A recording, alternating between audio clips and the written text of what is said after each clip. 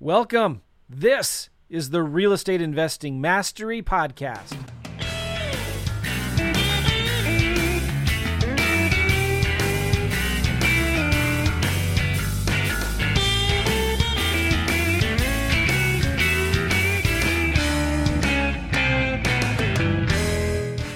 Hey guys, welcome. This is the Real Estate Investing Mastery Podcast. How you doing? As I'm recording this, we are 2 days away from Thanksgiving. I love the Thanksgiving holiday this time of the year. We have so much to be thankful for, don't we? I'm thankful for my family, thankful for my employees, my staff, my people that work so hard for me. I'm thankful for you guys who listen to this podcast. It's been crazy, man. Hasn't 2020 been one of the craziest years ever? 2021 may be just as crazy, maybe more. Who knows, right? But this thing I do know, that God is good, right? Like all the time. I can hear this guy at church whenever our pastor says God is good. He yells from the back of the church all the time. He's a big black guy. He's just so much fun, but all the time, right? So we have so much to be thankful for to God. And this isn't a religious Christian podcast.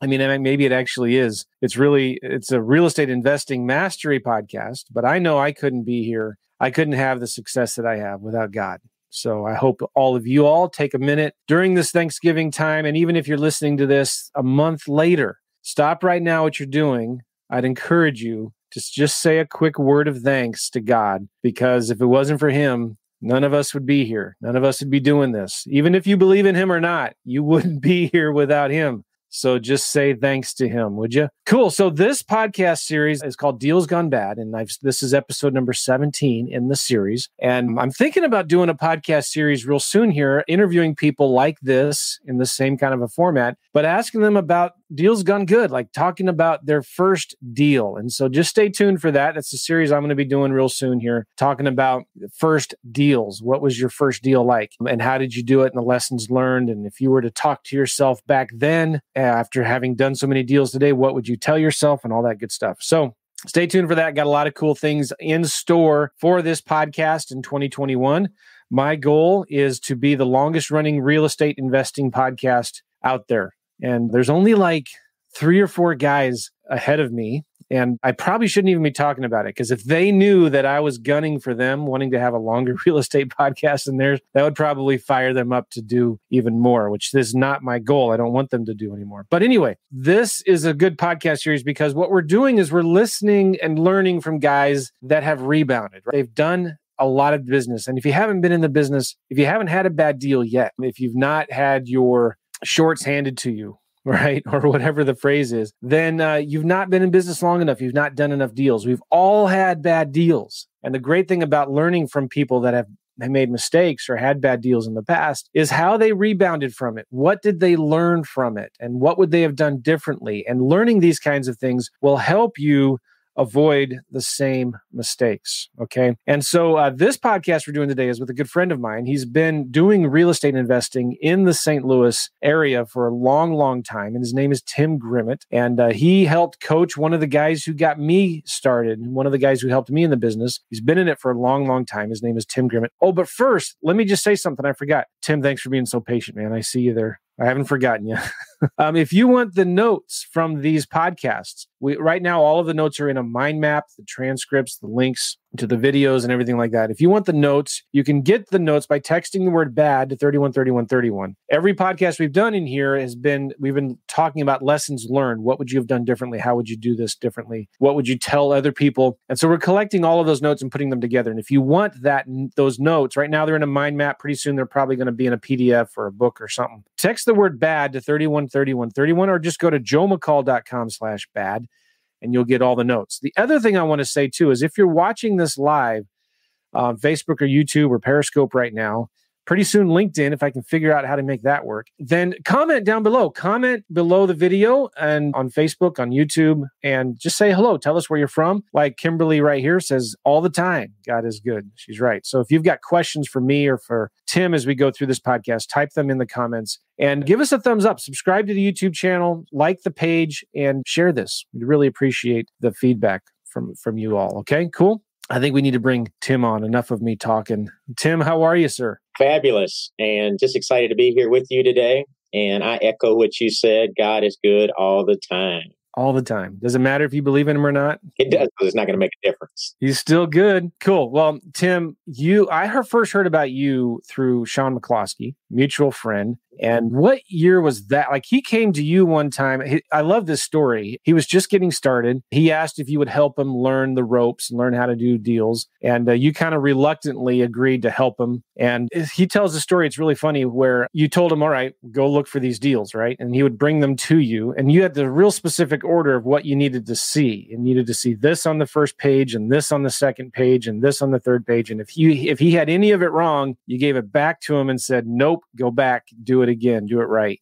How long ago was that? It's probably 2003, 2004. I got involved in real estate in about 1999. He tells a story so aggressively angry that it makes me feel bad. That was a time when things was happening, when it was busy, and he said, I just literally threw it in a trash can. Oh, you did? That's right. You threw it in a trash can. It did happen like that.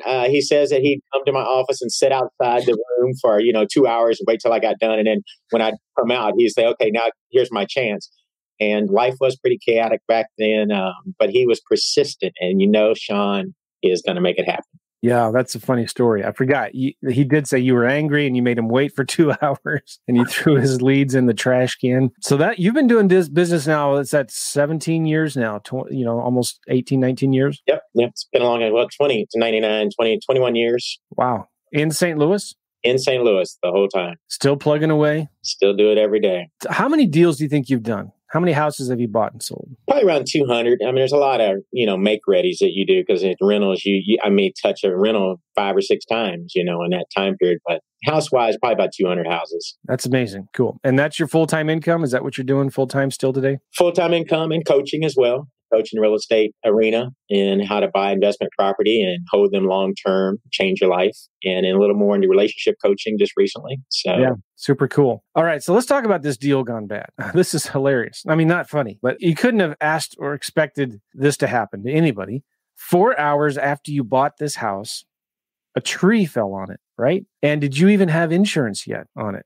That's the exciting part about it. No, I did not have insurance on it, for the short answer. This house came to me from one of my students that I had in the past. She said, hey, she knows I like a lot low-end property. I paid $5,000 for it. That's really good. Let's talk about that for a second here. Where do you like to invest? We're both in St. Louis. Where are you looking to buy your houses? I would look in what you would call the C environment. It's safe. I call it safe, but it's low end. It's houses that can be paid off in 1 year, 2 years, 3 years max. So it's good bones, nice neighborhood. You get to it easily from the highways.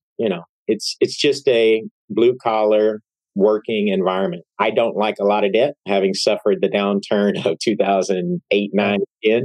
Anyway, it's just a new philosophy I've taken. I'm re-looking at that. Now that I've got enough properties, I might be upgrading a little bit into the B market with a little longer term investment and debt load, but you get better tenants. So this environment is, I'm sure we're going to get to in a minute.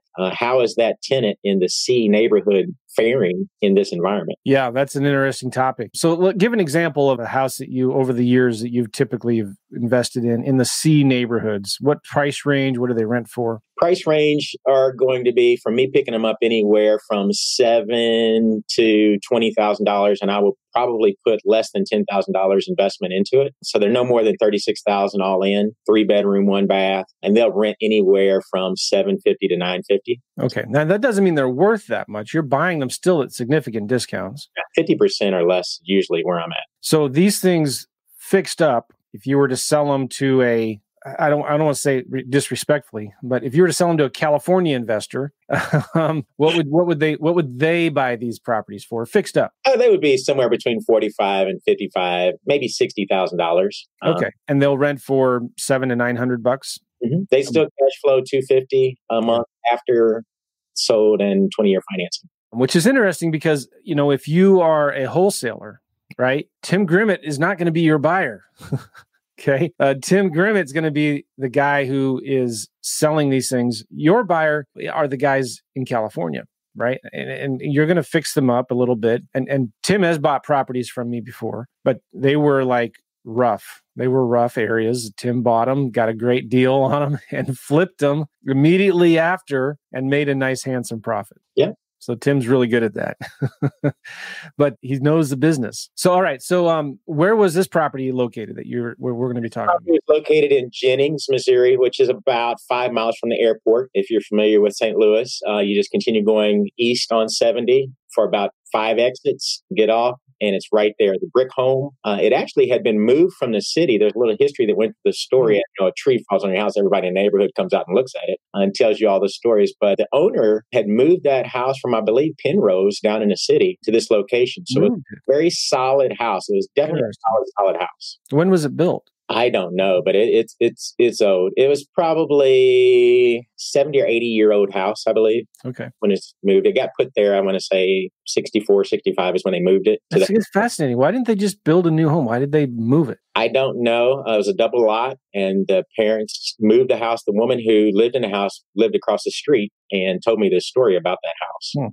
And so how did you find it? One of my students, Melanie Claiborne, called me up. It had fire damage. The kitchen had been burnt out, and the rest of the house was intact. I knew from my skills, that's about a $7,000 repair. And, you know, I'd have the house paid off in about a year and rent for $850, and it'd take me about a month to put it back together. So that was my scheme on the house when I first got told about it. And I buy a ton of houses from wholesalers. They just know I'm the junk man. They call me with all their stuff that nobody else wants.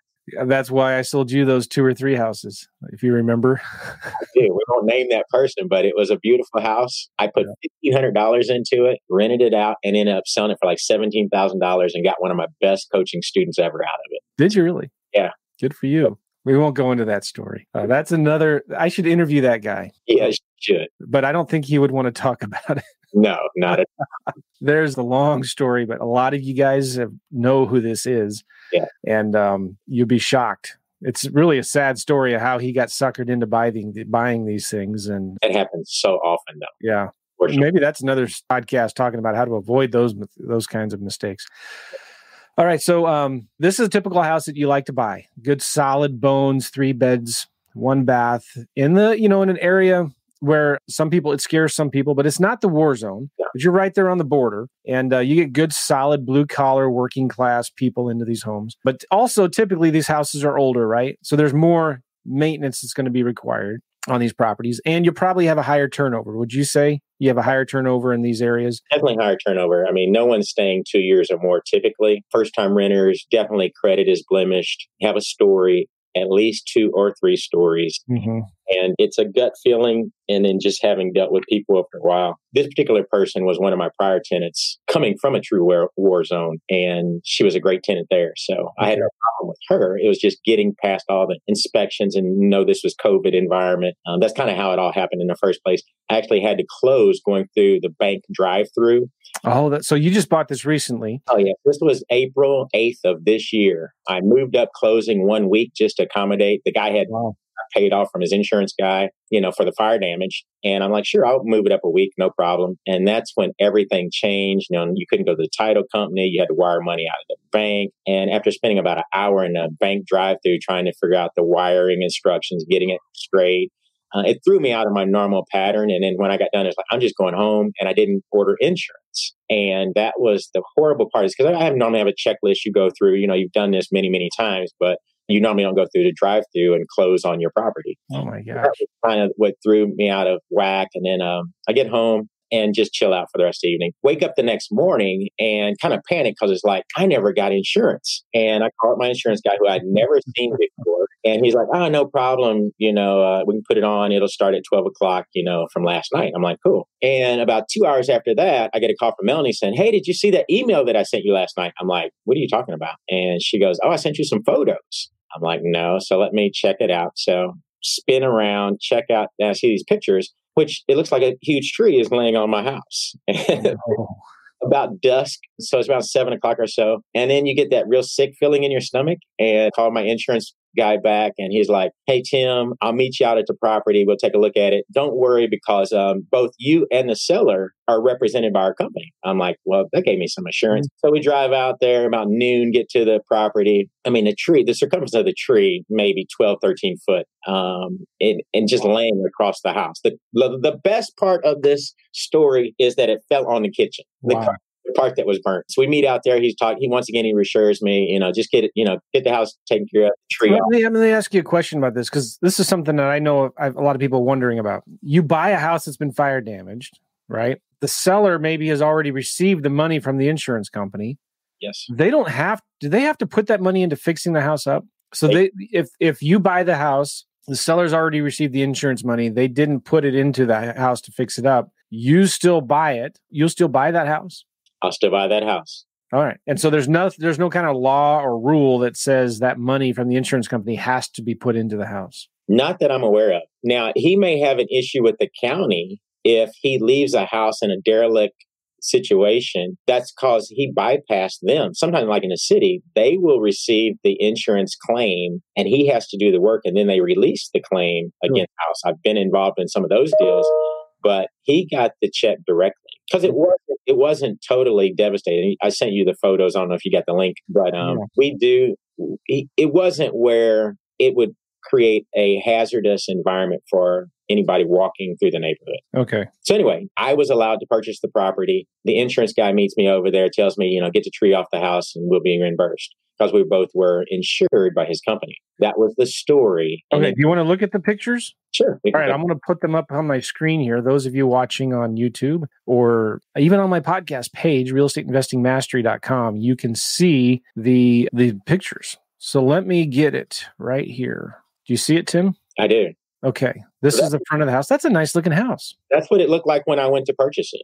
It was, it wasn't intact. You go through a couple more pictures. It'll show the inside. Well, there's some fire. Looks like some smoke coming up through the front door. Yep. It was fire damaged in most of the upstairs unit. That's what it looked like on the side. Is that the tree? Big tree in the back. Yes. Holy smokes. But it was some smoke damage on the inside where the fire department had been there. And, And what did you buy the house for again? The house I purchased for $4,000 and I paid the wholesaler $1,000. $4,000. Now, this smoke would scare somebody. It would. And Why wouldn't it scare you? Because I know that you can paint right, you clean it and you paint right over top of it. And you have to use some kind of special Kiltz paint or something, right? Like a heavy duty. We used a brick cleaner to clean off all the stuff on the inside. But the problem was, in between when the insurance company said they would pay for it and when I got a letter 30 days later, 45 days later saying, nope, you're on your own, it had rained inside my house for a month. Oh. That created more of a challenge dealing with the mold and so forth that, had to deal with. This tree is huge. Yes, that you can see the root ball is taller than those guys. And later on, you'll see that the stump is 10 foot tall. There's a basketball goal beside it. Wow. Yeah. Look how it's like 2 or 3 feet taller than these guys. Yes. And it was just wind blown. It wasn't rain. It wasn't anything. It wasn't anything that would make you think like, oh, that tree's going to fall down tomorrow. Holy smoke. So this tree, that's the inside of the house right there. Yes. The tree is on the ground. It's still 30 foot above the house. Okay. The tree's laying down and it's still way up here. Yes. Yes. So you had to hire, how much did it cost you to? The tree removal was $4,900 in itself. Holy smokes. That was a deal. That is a deal. Yeah. But still, that's a lot of money. Yes. It was a deal. This tree is so big. $4,900 to remove the tree. As you can see, it's taller than the goal post. Holy smokes. A basketball post right there. Yes.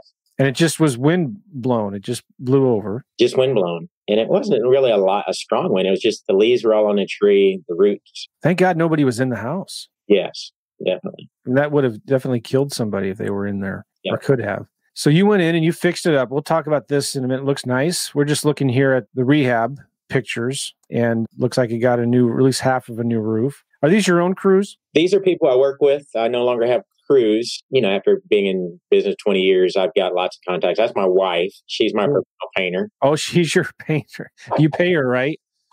Yes, I take her out to lunch every day that we finish working. So obviously, in order to recoup some of the cash in here, I had to do a lot of the work internally that I don't do normally at this level. But we put that back together, a lot of hours. And that was during the COVID season. So we had just moved a year earlier. So I was working on my house at home and we're working on this house. So it was good. It was, a nice time when we were supposed to be quarantined. We were just working on the house and getting it put back together.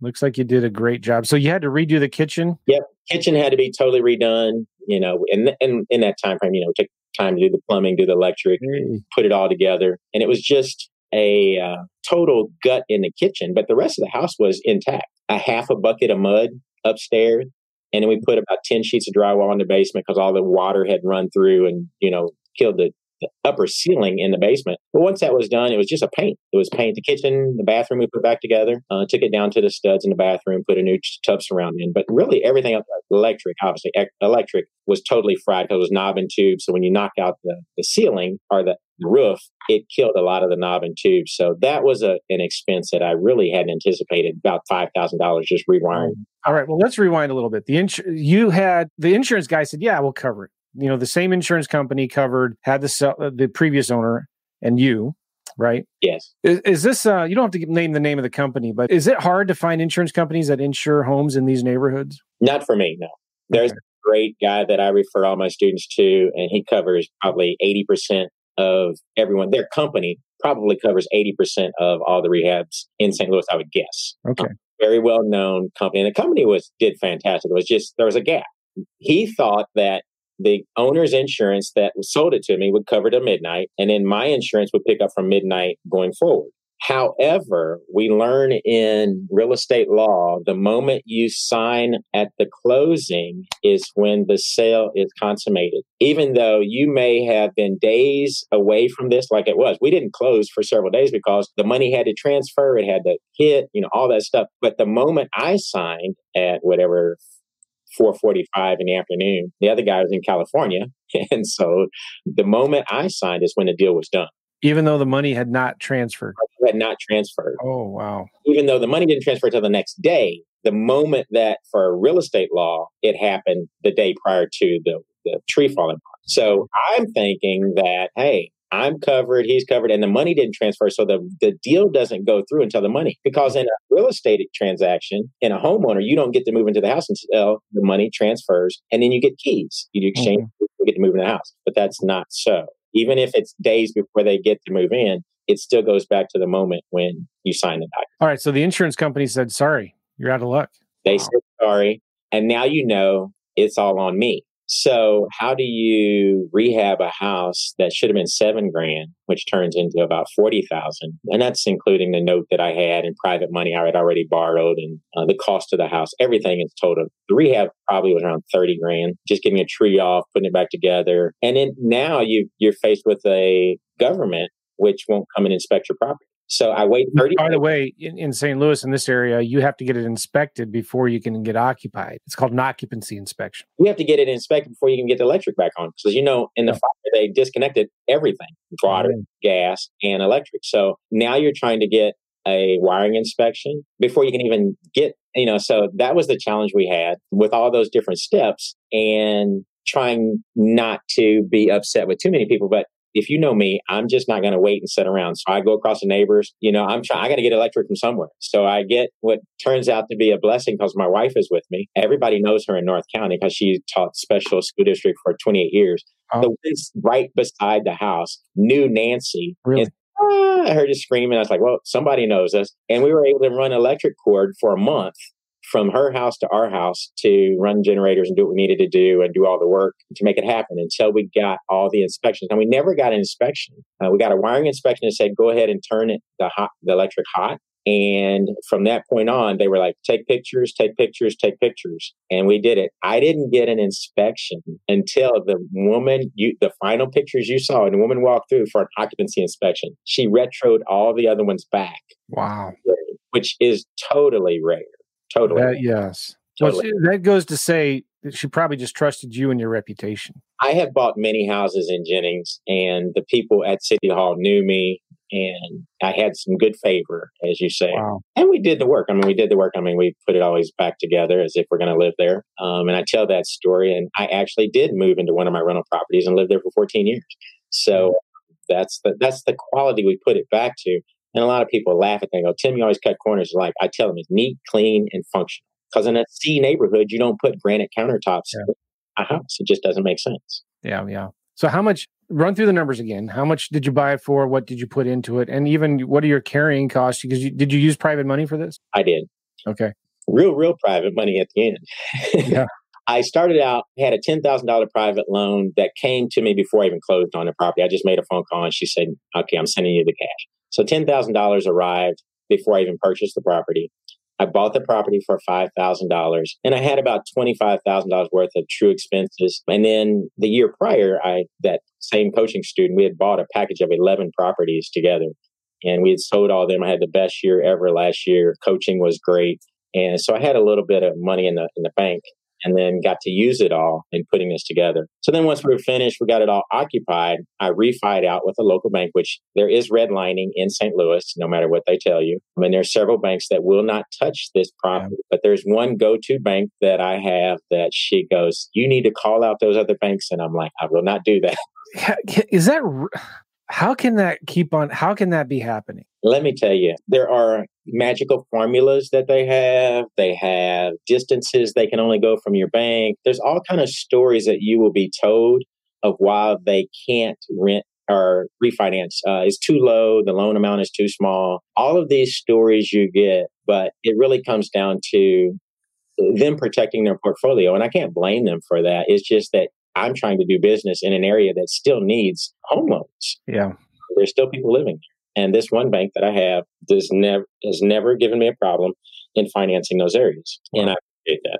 Well, good for them. Do you want to mention their name since they're doing good work? FCB Bank. SBC? F is in Frank, CB. They're an Illinois bank and Collinsville. They will always do the loans. Wonderful. There's a location branch right at Lindbergh and Halls Ferry in North County. Mm-hmm. I sent out students there. FC Bank. FCB Bank. FCB Bank. All right. Sorry about that. Yeah, that's awesome. Those guys could do that. Good for them. Okay. So you're all in. How much on this deal? All in $41,000. That's everything. Everybody being paid off. I refinanced out for $28,000 because they only gave you 70% of what you have in the property. It appraised at like $45,000, which, it takes a little bit of the sting out of it, but. Yeah. Okay. And then what are you renting it for? It rents for $825 a month. It's fantastic. Yep. So I'm cash flowing $450, $445 a month. That is awesome. All right. So you're still you're in this more than you had expected. Yes. But it's not a total loss. I mean, you're getting a great ROI on your money. It is a fabulous property. And it's, obviously now everything is new on the inside, new roof, new whatever, air conditioner, furnace, all works fine, new electric, plumbing redid, hardwood floors, so you don't have to worry about that. Bathroom got updated, kitchen's new. So there's it's good for another 20 years, So it's a fabulous property. It's just that it's now a 15-year note that I have to endure, but it's okay. So even with a 15-year note, you're still cash flowing $400 and something a month. Yes. And you're paying it off aggressively. You probably pay them off faster than the 15 years or what? Yes. All right, man. I have it paid off 5 to 7 years, all my properties. I put it on a 15, 20-year time frame, but goal is to pay it off in 7 years. So your private investors, are they paid off or you still owe a little bit to them? I paid them off when I got refinanced because I like her. She'll send me 10 grand anytime I need it and just for whatever, 10, 15. I got another guy who give me 20. So that's the type, I just piecemeal those together with self-directed IRA money. Nice. And you never have to wait. So I don't have to worry because there's my hard money lender who I love. I won't talk about her either, but she's definitely not going to finance that deal. So I have to do what approximate interest rates, if you don't mind sharing, are you paying your private lenders? And 10%. 10%. And they have that money in a self-directed IRA. Yeah, just sitting there. Nice. Very good. This is a buy and hold property you're keeping for yourself? Yes. Do you have plans on selling it at all, or? I do not. I'll keep this one. And there's even more part of this story. As the house, that fell down, the guys that came across the street and want to tell you the whole story, he says, hey, this guy's trying to get rid of the house right next to me. And I'm like, well, how does he want for it? He said, it's already ready to go. He said, I think he wants 20 grand for it. I'm like, well, get in touch with him. So he gets in touch with him. This is probably like 2 months later as I'm fixing the house. I walk through the house with him. This guy is a executive. He wants to get rid of all his rentals this year. I walk through it and I say, well, there's about $1,500 worth of work that needs to be done. I'll give you $1,500 or $15,000? $1,500. Oh my, okay. I said, I'll give you $9,000 for it. And $8,000. He says, no, I need more than that. He says, how about $9,000? And I go, deal. So I bought the house. It needed $1,500 worth of work for $9,000. And, the Lord told me, give that one to the nonprofit, Blessings to Others. So I was kind of frustrated about that because I was like, now I'm going to get my cash back and I might be able to get a little gain. And I ended up, giving that one to the nonprofit, Blessings to Others, which is affordable housing. And then out of that, the guy called me later and said, hey, I've got a buddy that's father-in-law died. He's got 3 properties he wants to sell. Would you be interested? I'm like, sure. You look at sometimes it's the bad side, but look at the blessings and look for all of them all the time. And out of that was 3 houses. And then the other guys, I helped him sell the other 2 properties he had to 2 of my students. So he got out of all of his and we took care of the other person. Tim, this has been my favorite Deals Gone Bad episode. Well, this has been a good one. I love this. Well, I try to make it great for you, Joe. You're one of my favorites. Awesome. It's just real estate is exciting in St. Louis. There's always something to do and learn. And there's all kind of ranges. I mean, you can go from $5,000 properties to, as much as you want. I have students that buy $150,000 rental properties, and put 30-year notes on them. I had a guy call me yesterday. He buys deep in the city, in the war zone. And he was like, how are your tenants paying? Because he's a little frustrated because he's in the war zone. Mm-hmm. And they know now in St. Louis that they can't be kicked out because of the CARES program and COVID. So some of them are just sitting back and not paying. And he's like, I can't do anything. He owns all his buildings free and clear as well. So he's sitting in a good position. It's frustrating because your hands are tied and there's nothing you can do. How are you doing with rent collection? I was doing pretty well. I got some people who are actually bus drivers and work in school environments. So they're really, really hurting now. There has been some agency help that'll come in and pay 2 or 3 months. But since some of those houses I own free and clear, I just forgive that month's rent and say, rather than move them out and try to have somebody else come in, they've been great tenants for me. And they'll say, I can pay $300. And you say, it's great. I'll take $300. But I've got 2 properties in war zones, and they're rough.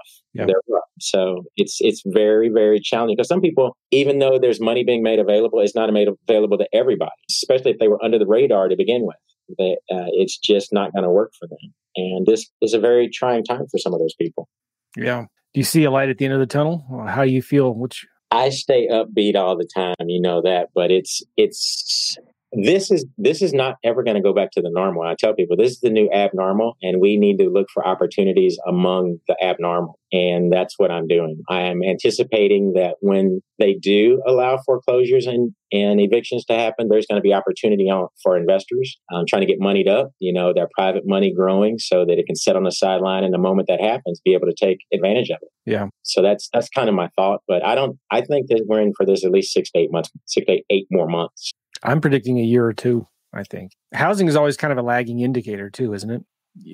You see the economy in terms of jobs and the going down. I almost said stock market, but whatever the stock market's doing. But usually housing happens after that. And I've been talking to people in the commercial real estate, commercial construction space, and that's been really, really bad. Hit hard, laying lots of people off. Some big construction companies on the verge of going in bankruptcy, and it's pretty bad. But anyway, yeah, here's the cool thing about housing, which is what I love, especially in the areas that you're in. There will always be a demand for housing. People always need a roof over their heads. Mm-hmm.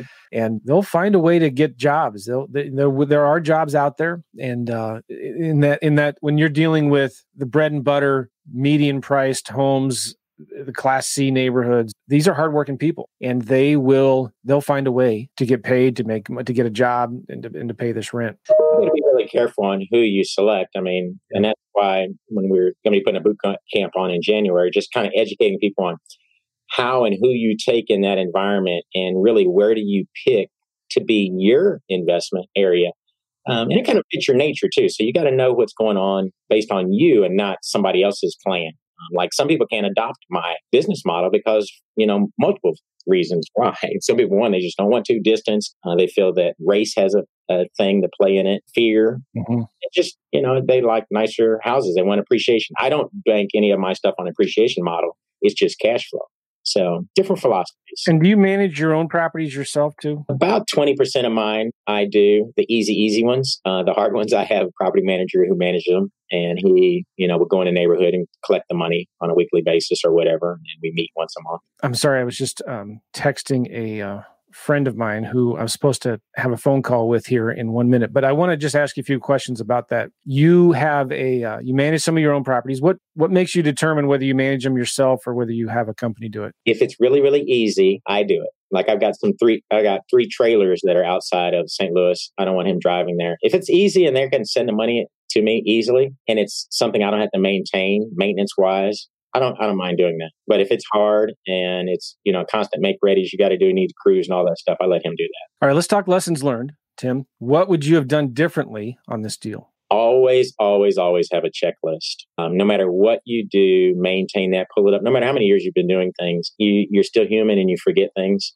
That was probably the biggest thing I had to do. Don't vary from your pattern. I don't have an issue of moving the closing up. I just didn't do the things I normally do the day before the closing. What could you have done differently with the insurance because of what was going on?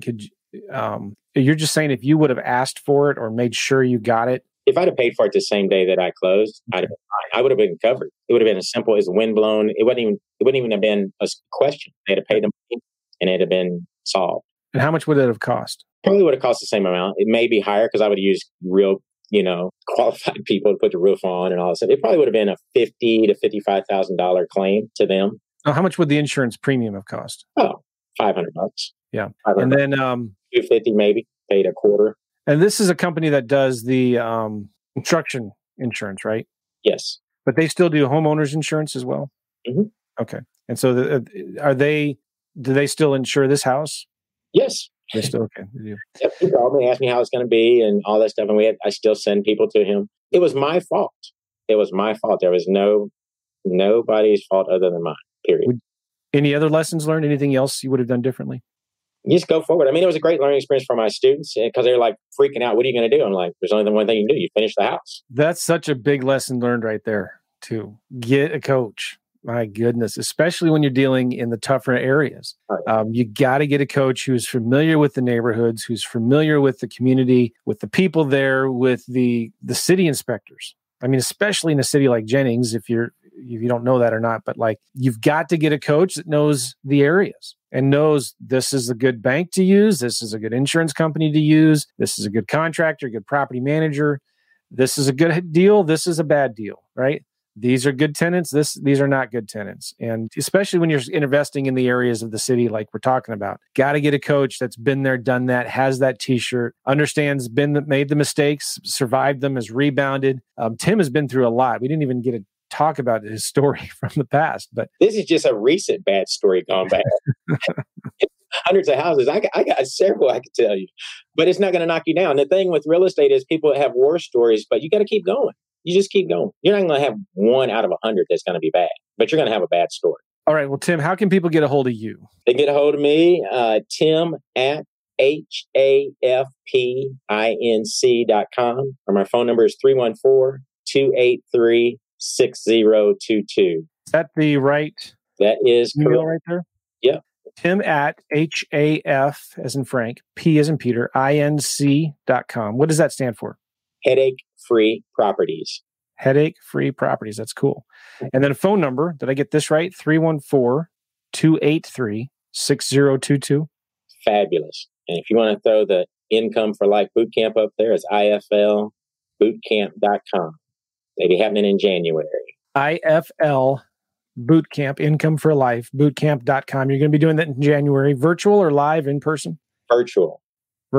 Okay. What are you going to be teaching people in that? All the steps that are necessary to have investment property and refinancing out and never running out of cash. The mastermind will start up a week after that, which will be a 12-week course where you hands-on, walk you through every part of the process that I just shared with you. How to get financing, how to set your company up, how to get contractors, how to get renters, and how to refinance. Nice. Yeah, I really recommend you guys check this out. IFLbootcamp.com. Tim has been in the business a long time. He's coached the coach that has coached me, and he knows the business. And he's got the bruises to prove it, but he's survived. He's rebounded. He's come back, this has been my favorite Deals Gone Bad podcast. They were all good, but this one is really good. And I wish we had more time to talk about it, Tim. But again, your email, if people are wanting to get some information about working with you, maybe even being a private lender. I don't know, you're still looking for money? Definitely private. Tim at HAFPINC.com. bootcamp.com. Phone number 314-283-6022. And his boot camp coming up, iflbootcamp.com. Tim, I'm sorry I got to go. I'm late for another call. It's been a really good podcast. Appreciate it. Thanks. Have a great holiday. All right. We will talk later, Tim. I know you had a question, but let's talk later. And we'll see you all later, guys. Have a good one. Happy holidays. Happy Merry Christmas. Happy New Year. Happy Thanksgiving. Happy Hanukkah. All that good stuff. We will see you guys later. Take care. Bye. Take care.